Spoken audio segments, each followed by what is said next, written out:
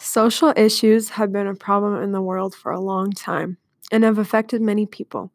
A lot of people experience this because of several reasons, like having a different skin color, where you're from, what religion you believe in, and what language you speak. And this all leads to racism and discrimination. This can affect people physically, mentally, and different people can be affected by this difference.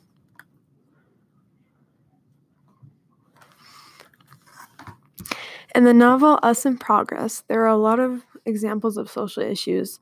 The one main big social issue that I saw in Us in Progress was racism and discrimination against the Latinx group.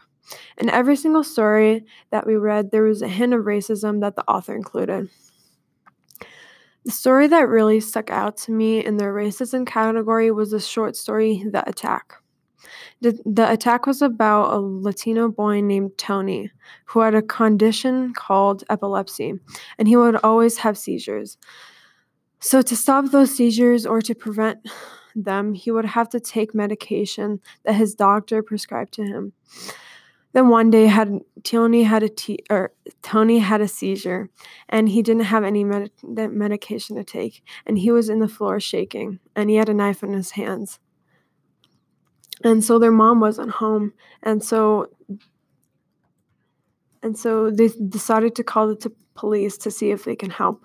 But once the police came, they tried to get the knife out of his hands, but then Tony accidentally cut one of the police officers and arrested him for an attack on an officer.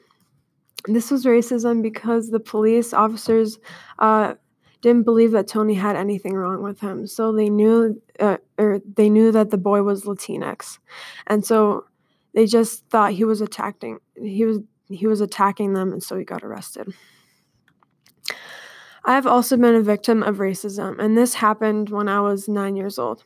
So me and my family were at a park, and we decided to have a family picnic that day. So it was a normal sunny summer day, and nothing out of the ordinary. We were having a really great time and enjoying each other's company.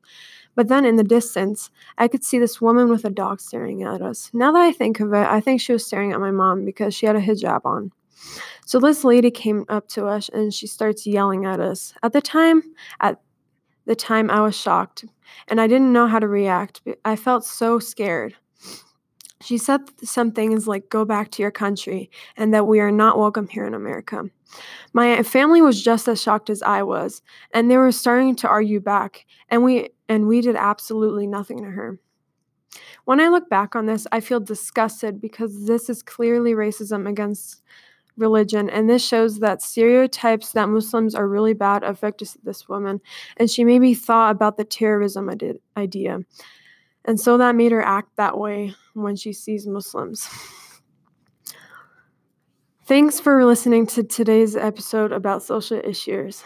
Here's one final sentence to leave you thinking about this important topic.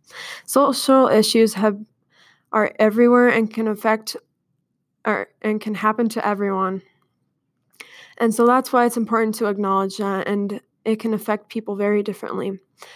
This all happens for a reason. If you ever see this happening, like anyone getting called out for anything, for something they have the freedom to do, take action and help stop these social issues.